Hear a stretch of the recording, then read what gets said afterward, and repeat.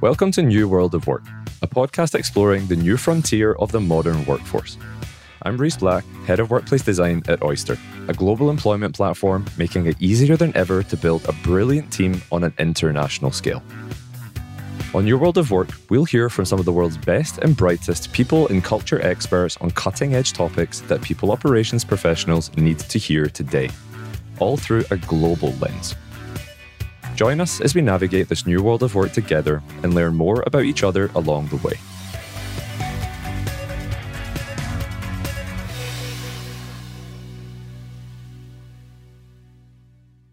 Thank you so much for tuning in and supporting the podcast. We'd love to hear your thoughts on how we can improve the show and what you're interested in learning about next. Please take a moment to share your thoughts on the New World of Work listener survey, linked in the show notes below. Looking forward to hearing from you. Transitioning from one role to the next isn't always easy, and changing industries altogether can be even more of a challenge. However, if you're able to transfer key skills from one role to the next, that transition can be a whole lot smoother. That was the case for today's guest, who made the jump from law to people ops, all the way to her current role as Chief Operating Officer. Jessica Zvan is the COO at Whereby, a company that's making it easier than ever for remote and distributed teams to connect over video. We discuss how she navigated the path from people ops to COO, what the COO role entails, and her predictions on the future of the working world. My name is Jessica Zvan. I am Chief Operating Officer at a company called Whereby. We are a fully remote video communications platform. We do two different products. One is the one that most people are very familiar with, kind of like a Zoom, Teams type competitor in browser, very beautiful. And the other is we build developer platforms for developers that want to integrate video into whatever they're building. Either way, we are very passionate, just like Oyster, about the future of work and particularly remote working, distributed working. Our mission is all about enabling everyone to live and work where they thrive and a future in which anywhere works. So something that I also personally really agree with. My history is largely in people operations, but I also do have a legal degree, and that was focused around the legal implications of remote working. So it's something that I'm really passionate about. Of course, today we'll be talking largely about your journey from people operations into your COO role. So if you had to distill down to an elevator pitch, what would you say the overarching mission of your career is or has been? I don't really know if I've had a mission of my career, but I definitely feel like at certain points it's been kind of heading in a more clear direction. I am not a product person. Like, I don't make products. I'm not an engineer. I don't have like a design background, anything like that. But I genuinely believe that the kind of company that you build is a product within itself. So it is an employee experience. It's a investment tool and a mechanism for kind of creating wealth within it, either venture capital or within founders or your team if you're offering ESOP or shares. And that product requires, I think, a very specific type of person to kind of lead it. My kind of, I guess, direction of my career and the things that I really care about is being the person that's able to craft that product's like vision, how it works, how people work together, the operating systems that make it effective and valuable, and also kind of help it stand out in the marketplace of all of the other company products that exist out there. Yeah, that's the thing I think I'm probably most passionate about and most vocal about now. Fantastic. I'd actually be really interested to hear, considering you didn't come from a product background and maybe those parallels weren't quite so clear or obvious to you, how did you come to thinking about a company in this way? I come from a very traditional kind of HR background back in the day. I sound like I'm like 700 years old. I'm not. But I came straight out of university and went into a very traditional role within a very large corporate. And I worked there for several years, rotating through as a kind of graduate and a junior in the HR team.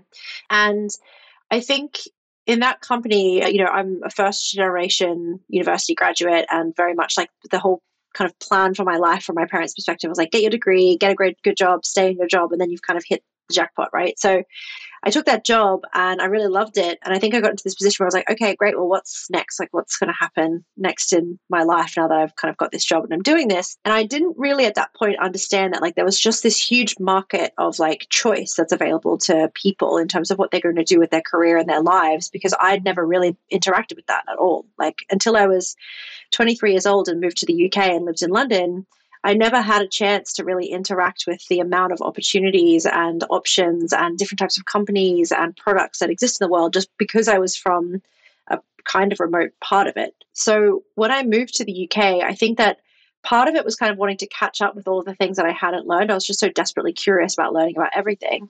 And also just the kind of culture shock of realizing that like, wow, you can work in tech or banking or mining or a big company or a small company or a hierarchical company or a non-hierarchical company or all these different types of places you could do even the same type of job, and they have very meaningful differences in terms of what that looks like in your life.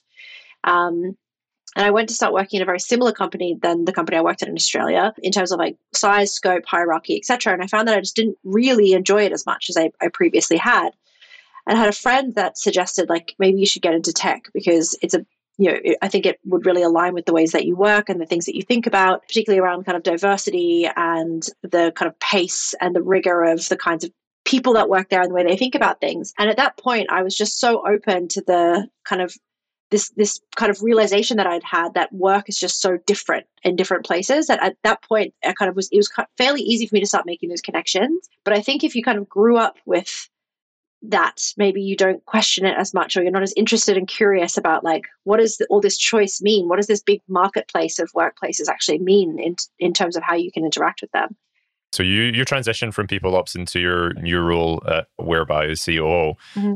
I guess, why did you decide to make that leap, and why at the timing that you did? I had always wanted to move into a more kind of broad operational role. I think the last couple of years, particularly in my people operations role, I really found that I was kind of hitting some of the walls of like the amount of commerciality I could show within the people operations position. And I mean that with like all the greatest respect to people operations roles. I actually believe they can be much more commercial than they currently are, and much more kind of integrated into the strategy of the company. They're just not always like that. And I also really believe that people operations has, I think, such a massive opportunity to be more kind of operationally broad, purely because it's one of those roles that does have the capacity to look after probably the biggest investment a company will ever make. So there already is kind of all the ingredients there for people operations people to be much broader operators. And I was really starting to like feel the tug of wanting to get involved in more of those things. Like, I'm building quite complicated workforce plans and future-looking headcount models. Like, what's the difference between me doing that and building a revenue model that is directly tied into kind of a sales model based on headcount? Like, it feels like that's a small bridge to cross in the grand scheme of things. So I really wanted to kind of start getting involved in more of those conversations. So you started to lay out, I guess, some of the functions that you cover right now, but maybe just to give it holistically and plug any gaps that are there for maybe people that are listening that are not so familiar. What exactly does a COO do? Gosh, this is like, I think if you ask any CEO in the world, you're going to get like extremely different answers. But maybe the one thematic part will be it's extremely nebulous, right? Like a COO is there to kind of fill the gaps of anything that your CEO and other members of your exec team don't have the capacity necessarily to do. But generally the theme is that a COO will look after the business operations from HR, finance, legal, customer support is becoming more and more common to roll up into COO. Sometimes strategy teams as well. But there tends to be kind of three, I guess, archetypes of COO, in my experience anyway. There's the kind of CFO leaning archetype, whereas you don't have any real support in your finance team whatsoever, and you come from a finance background. You're very skilled at chasing investment, building models, building financial plans, doing accountancy, and your CEO maybe is more focused on internal building. Maybe they're an ex-product person themselves and they built a product. They're bringing in a CFO leaning COO to help them out because they don't have those skills. The other option is that you've got a very business focused COO who's really comes from like a management consulting type background. And they kind of are very broad generalists. They're able to slide into many things and understand the strategy of those teams fairly easily and build them out and then step away from them and bring in other experts to run those. Again, that's not really the kind of expertise I have. And then the third one is like a very operationally focused COO. So somebody that comes from one of the operations themselves that isn't necessarily finance. So sometimes it is a sales background, a customer support background, people operations background, or just straight business operations. So they've been working on the kind of the town planning of the company, making sure that all of the bits and pieces plug into each other. I'm definitely on that third category, which means that the strengths that I really need around me to support me are a really great finance director that is able to kind of take my operational and strategic knowledge and kind of back it up with like, okay, great, this is how we make sure that the accountants piece all works out, and that our CEO is very outward facing. I don't really spend any time in front of investors. I'm the kind of due diligence person. I'm there in the boardroom talking through the model, but I'm not the one that's up in front of our investors talking about it. And I think that that is a really common kind of structure for my kind of role. So I guess, was there anything in particular that surprised you when you made the jump? Yeah, it'd be interesting to know if there was anything unexpected. There's like probably two kind of halves to this. I think part of it for me was just how applicable some of the experience that I'd had in people operations really was into the work that I would be doing. And particularly the work that I was already doing around things like building out people operations roadmaps and thinking about goal planning and performance. Those kinds of kind of structured thinking about individual performance and team performance is so beneficial when you're thinking about company performance. Like being able to understand the difference between an input and an output and really being able to kind of track the ROI of a team's performance at large and how that kind of rolls into your company performance. Those things are really, really beneficial and kind of the things that I think a lot of really good operational COOs maybe don't necessarily have just because they're not super focused on that kind of work. So that was a good finding or good discovery. I think one of the things that really kind of shocked me was just how detailed and I guess like granular you have to be every single day to really understand having multiple functions underneath you. I think I kind of was in a position where I don't want to blow smoke up my own butt, but like, if you've been doing something for 15 years, you can kind of do some things in your sleep a little bit. So like I built out a lot of compensation methodologies. I've built out a lot of headcount planning models. I've built out a lot of recruitment processes. Like these are the kinds of things that I can do kind of joyfully and easily because I've done them so many times before. And then all of a sudden I now had to kind of understand like why templatizing a certain product in our customer support backend wasn't as easy as we thought it may be. And really understanding like, why is the pricing from 2021 different than the pricing from 2022? And how does that actually impact what we can and can't send customers? And I'm the kind of person that I don't necessarily need to be in the grit of every single decision that gets made. I really want to trust the leaders that are under me, but I definitely don't want to be the kind of person that sets a strategic direction that's based on kind of flimsy understandings or half-truths. So I felt for the first couple of months just swimming in details, like just had Notion pages coming out of my ears and writing notes on everything. And I had multiple times was like, I don't think I'll ever be able to understand the detail of all of these different things. And now I finally am in a position where I feel like I can have a sensible conversation about everywhere I manage. And of course, there are still places I default to my leaders, but it took a long time, much, much longer than I thought it would. What sort of advice would you give to someone that's new to a COO role that might be a bit overwhelmed? I think that the nebulous nature of the COO role leads itself very well to not being embarrassed when you need to ask other people questions. So I think, one of the concerns that I had kind of maybe subconsciously when I first stepped into this role was I had so much, I hate using the word imposter syndrome because I think I've got a long kind of relationship with that. We can talk about that on another podcast, but I had so much self-doubt and kind of concern that, oh no, I've stepped into this really big role and I need to really prove that I'm capable of doing it. That if I start going around asking all these questions, then maybe they'll realize that actually I shouldn't have got this job. And I think it was like a subconscious thing, right? I really like fully was cognizant of that internal position, like maybe 3 or 4 months into taking the job.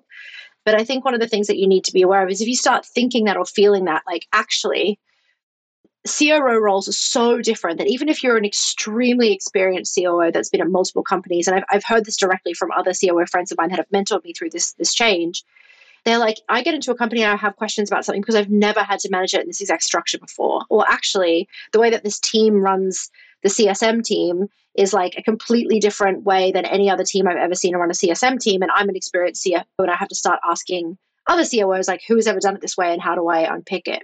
So I think it's like, really don't be afraid of asking other COOs, like how things are going, or other operations leaders or finance leaders. And don't feel like that's going to like identify that you don't know what you're talking about or something, because actually the ability to identify when you should and shouldn't be asking other great people is one of the reasons that you've been brought in, I think, as a COO. And it took me a while to kind of really realize that the thing that made me, I think, a great transition or a good transition through was the fact that I felt comfortable asking other people when I wasn't sure and getting good feedback and kind of distilling it and then using that to make a good strategic direction rather than wanting to prove that I was capable of figuring it out myself.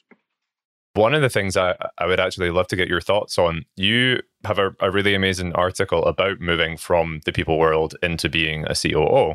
And one of the things you talk about in there is about not being afraid to have an opinion, and that it's good for operations leaders to have an opinion. And I agree. But actually, relative to some of the things you were just saying there, which is you could maybe even think is contradictory of part of being a good COO is about being able to ask questions. When do you go from asking questions to having an opinion? You know, what is that balance? Oh my gosh, this is such a good question. Wow. Okay. So I think one of the things I do say in the article is like, there's a difference between having an opinion and having like an uninformed opinion. Just going in and telling somebody like, oh, I think you should change the copy on your marketing emails. That's not what I'm talking about. Like having those kinds of opinions, I think is actually largely very distracting unless you've got some, amazing reason why you want to change. I think having an opinion is being able to like identify where something needs more thought or needs more questions and have an opinion about how to kind of attack that. It doesn't necessarily mean you're going in with like this perfectly formulated understanding of what something needs to be.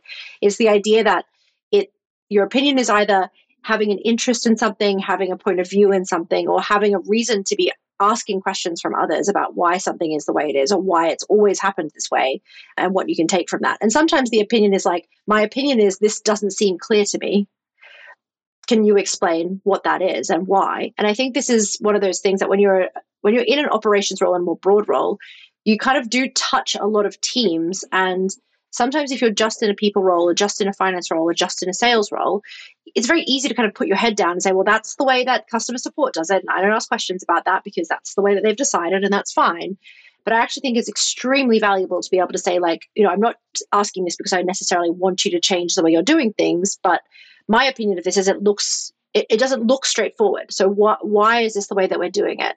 It kind of, can you help me understand so that I can adjust my opinion of this is confusing to, this makes perfect sense. And don't be afraid of that shift in your own opinion as well, because that's what the whole thing's all about, right? Yeah. Maybe coming full circle a little bit based on some of the things you just mentioned there. And maybe you think about it this way because of your legal background, I'd be interested to know. But a lot of the way I interpreted what you were saying there almost reminded me of the Socratic method of, rather than having an opinion, actually just asking the questions for others to arrive at a particular point and not necessarily you projecting or forcing any particular opinion on it. I guess in some ways that is the balance or a very good way to look at it, rather than, projecting a particular opinion. You can just ask the right questions and you'll mutually reach a conclusion on something. Yeah, I think that's bang on. It's actually something I talk to my team quite a lot about, is the idea of like teaching things from first principles and using either the Socratic method or some other method of like really challenging where your position is on a solution in order to come up with the best possible outcome as a team. And I think doing that, even the process of like asking those questions through the Socratic method, it requires you to take the hat or take a position of different people's opinions in order to like get to a mutual outcome. And I think that within and of itself is really beneficial. And then once you've come up with something as a team, I think that, one of the things that we often refer to at Whereby, which I think is, it comes from Amazon, right? But this idea of like being able to disagree and commit, being able to hold to a joint opinion or a joint position on something. I think this is all like this kind of rigor around how you think about questioning, coming up with group solutions, approaching things from first principles is all really, really beneficial to have like a healthy relationship with the work that you're doing when your work is so broad. Jessica has some really great insight to share based on her unique career background thus far. One of the main themes that's emerging from our conversation is about asking smart questions. Very often, people hold themselves back from asking questions because they're afraid the answer might be obvious. However, Jessica believes that speaking up and voicing your curiosities can go a long way in any role. There's always room for improvement, and you never know when asking the right question at the right time might pave the way for a better way of doing things.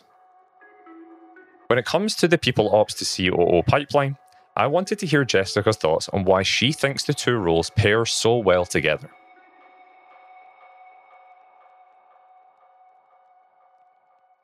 Why do you think a background in People Ops sets a good foundation for a person moving into a COO role? And I guess, why do you think we've not seen it as commonly as other roles so far?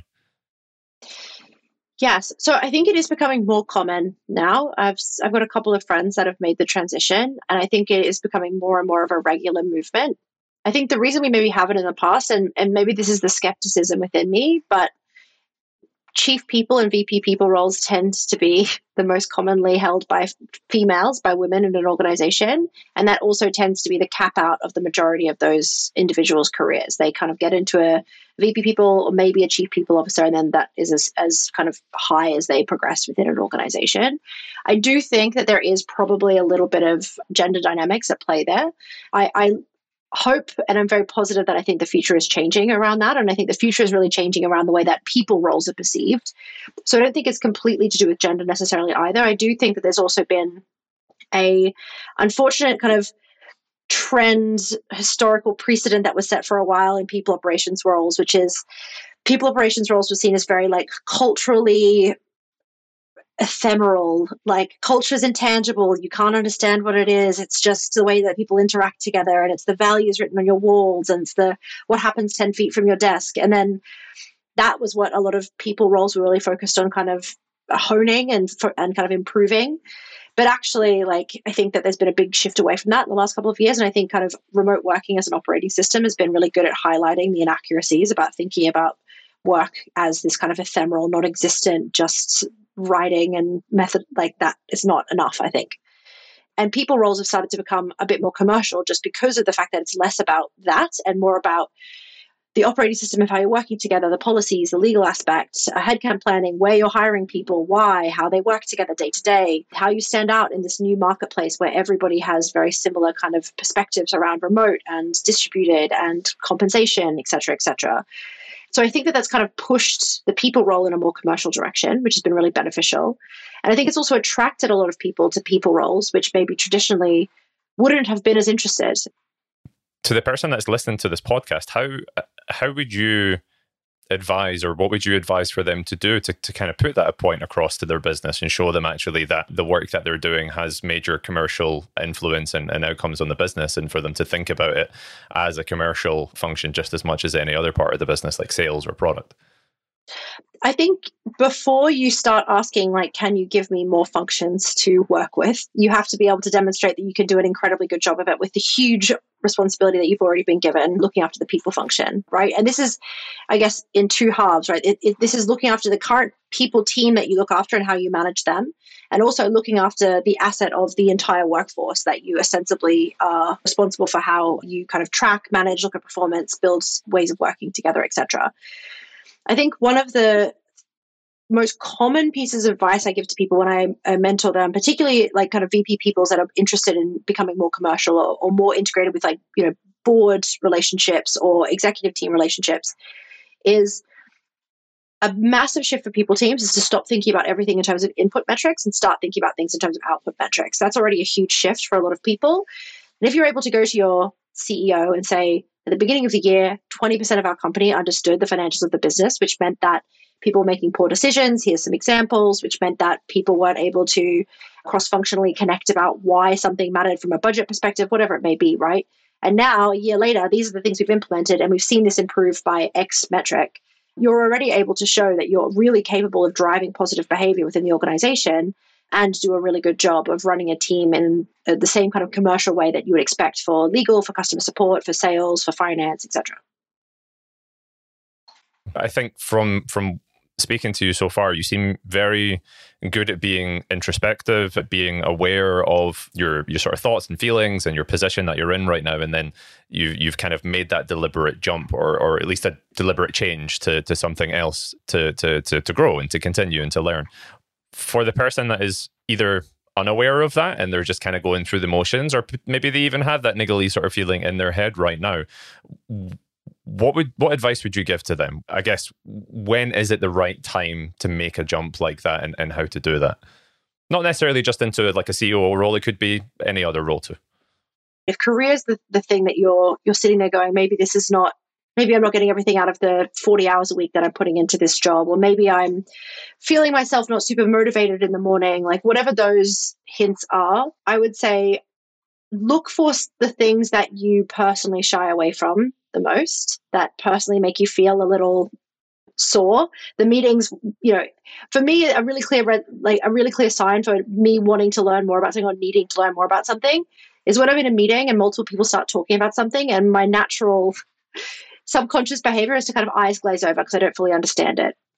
For me, whenever I feel that, that's like a note that I wrote down of like, what was that topic? Read about it, learn about it, so that next time people are talking about it, I'm not going to feel my eyes glazing over. And sometimes it results in me just reading a thread about something that, gives me a little bit more information or helps me have an opinion, or we'd be able to drive another conversation where we can gather a better opinion about something. But sometimes it actually uncovers something that I'm really interested in. And maybe I just never gave myself the opportunity because the mental threshold for becoming interested in it was just having to like consciously listen. And I think this is a very human behavior. So it's like a simple thing, I guess, is like if you're at work and you want something to give you a bit more spice of life, then try to chase the things that you naturally feel maybe slightly less interested in. I think sometimes you find some really interesting little nuggets of joy in there. In terms of timing and sequencing in your career, if you were to go back and do it all again, would you have went so senior in people ops and then made the jump, or do you think you would have potentially moved into something adjacent a little bit earlier, become a bit more broad, and then hope to have been a more broad, slightly different persona of CEO, rather than what you were saying, having that real strength in the people side of things as that kind of CEO? Or would you have done it differently? I personally don't think I would have done things differently, purely because I really love the people world and I really love being a part of the conversation about making people roles more commercial. I don't think I would have been able to have as loud of a voice and hopefully being part of that movement as I do now. And I really get a lot of joy out of doing that. That said, I definitely think there are moments where I'm more of a novice than some of my peers because they've been working in business operations a bit longer than I have. And that's something that I need to be aware of, right? Like anything, it's a trade-off. It's a double-edged sword. I get to be a very vocal advocate for the things that I super care about. And I think is like pushing the ways of working for companies all over the world in a better direction. But it means that I need to be the novice in the room sometimes when people are talking about something that perhaps my peers have been doing for 5 years longer than I have. I wouldn't change it. No, because I feel like if I did change it, then I might just be in a more boring COO position when no one's asking me questions like this, right? I might just be being asked questions about a P&L, which maybe, I don't know, maybe there's heaps of podcasts about P&Ls that I'm not listening to, but there you go. Can't knock a good P&L. Okay, so let's talk a little bit about into the future. What other trends do you see coming down the line in 2023 and beyond in terms of people ops or operations in general? I've got like one big prediction that I'm like thinking about a lot at the moment. Obviously, AI and kind of chat GPT-3 and the open source AI project that comes from is like making huge waves across venture capital and startups and just everywhere in the world right now. You do see. I really do believe that those kinds of tools are kind of a next wave in how we think about work as well. Just like the first role I ever had, I was like scanning contracts and mailing physical contracts out to people to sign. The changes that happens in terms of automation of processes like DocuSign and the like beautiful cloud ATS systems and HRS systems we see now have really changed a lot of people's roles to become much more strategic and much less administrative. I do think that these AI tools will help the same thing happen to marketing roles, to engineering roles, and to these roles like design, for example, where the admin for these jobs has been considered, I think, sometimes to be like writing notes in a doc or sending emails. But actually what it is, I think, is like wireframing, writing a bunch of boring copy. And what's really valuable about those positions is being able to be strategic, think about architecture, think about kind of marketing strategy, think about how to connect with other people, have conversations, do user research. And I'm really excited. I really do believe that these tools are going to enable millions of jobs to move from kind of the administrative into a much more strategic place. If we think about a new graduate that's coming into the workforce, there is value going through the motions, going through the slog, doing the administrative work. And, 10, 15 years later, you pop out the other side and you're a strategic leader, right? You've kind of worked your way up the ranks. If that administrative burden doesn't need a human input or human effort, how does a new person kind of get to the other side to become the strategic leader?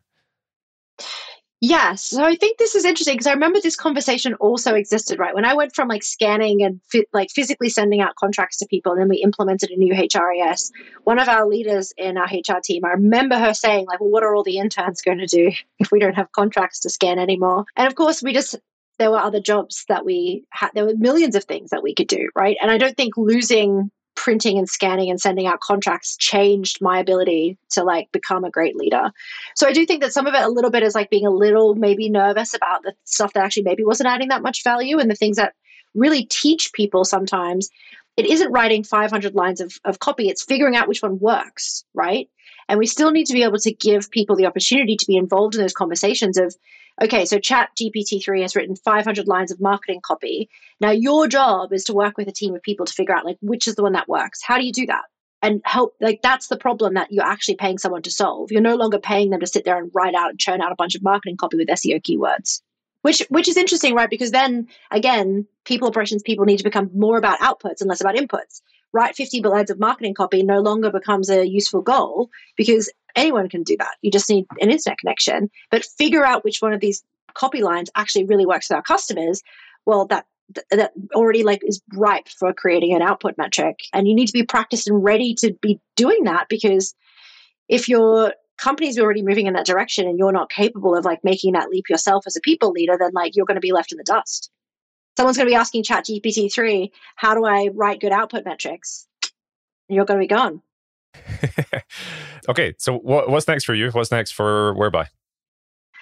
I hate doing this so much, but I've just written a book. So if you want to pre-order my book, then please do that. It's on my Twitter. It comes out in, 3 months. It's called Built for People. It's about how to think about your business as a product. So there we go. It's very exciting. And what's next for Whereby? Goodness me. This year is the last 12 months has been so tough for so many companies. I'm just really looking forward to Whereby it's already the last couple of months we've felt really calm. We've done a lot of amazing work in cleaning out some of the legacy concerns that we had that I think are going to put us in a really good place for 2023. Okay, so last question from me, and this is a question we ask everyone on the podcast. What is the best mistake you've ever made and why? So my husband and I met at work. Massive no-no for all HR people. But we are now a year and a half happily married, been together 8 years. He's without a doubt my favorite human being that's ever been born. But I think at the time, I did very much think like, is this a career limiting move? I'm glad to say that it wasn't. That's probably the answer to my question. I love it. Thank you so much. That was great fun. I hope you enjoyed it too. Yeah, it was a lot of fun. Thank you so much. I'm so glad I had a chance to learn about the life of a COO from Jessica. Here are a few of my key takeaways from this episode. The skills you learn as a people ops leader can be extremely applicable to the COO role. Jessica explained that some of the experiences she'd had in people ops, like building out people operations roadmaps, thinking about goal planning and performance, and tracking a team's ROI, turned out to be highly beneficial when she moved into the world of operations. Being detail-orientated is crucial for COOs. When Jessica moved into her new role as COO, she was struck by just how many details she needed to pay close attention to. Anyone who's hoping to move into operations from people operations would be wise to sharpen their eye for details, no matter how granular. Curiosity is key. Throughout her career, Jessica has placed a strong emphasis on asking smart questions and learning new things. The next time your eyes glaze over in a meeting, pay attention to the topic at hand and dive into some research to challenge yourself. Thank you so much for listening to this episode of New World of Work. If you're interested in what today's job seekers are looking for in an employer, be sure to check out our Employee Expectations Report by visiting the link in the show notes or visiting this URL, bit.ly/Oyster Report. I repeat, that's bit.ly/Oyster Report.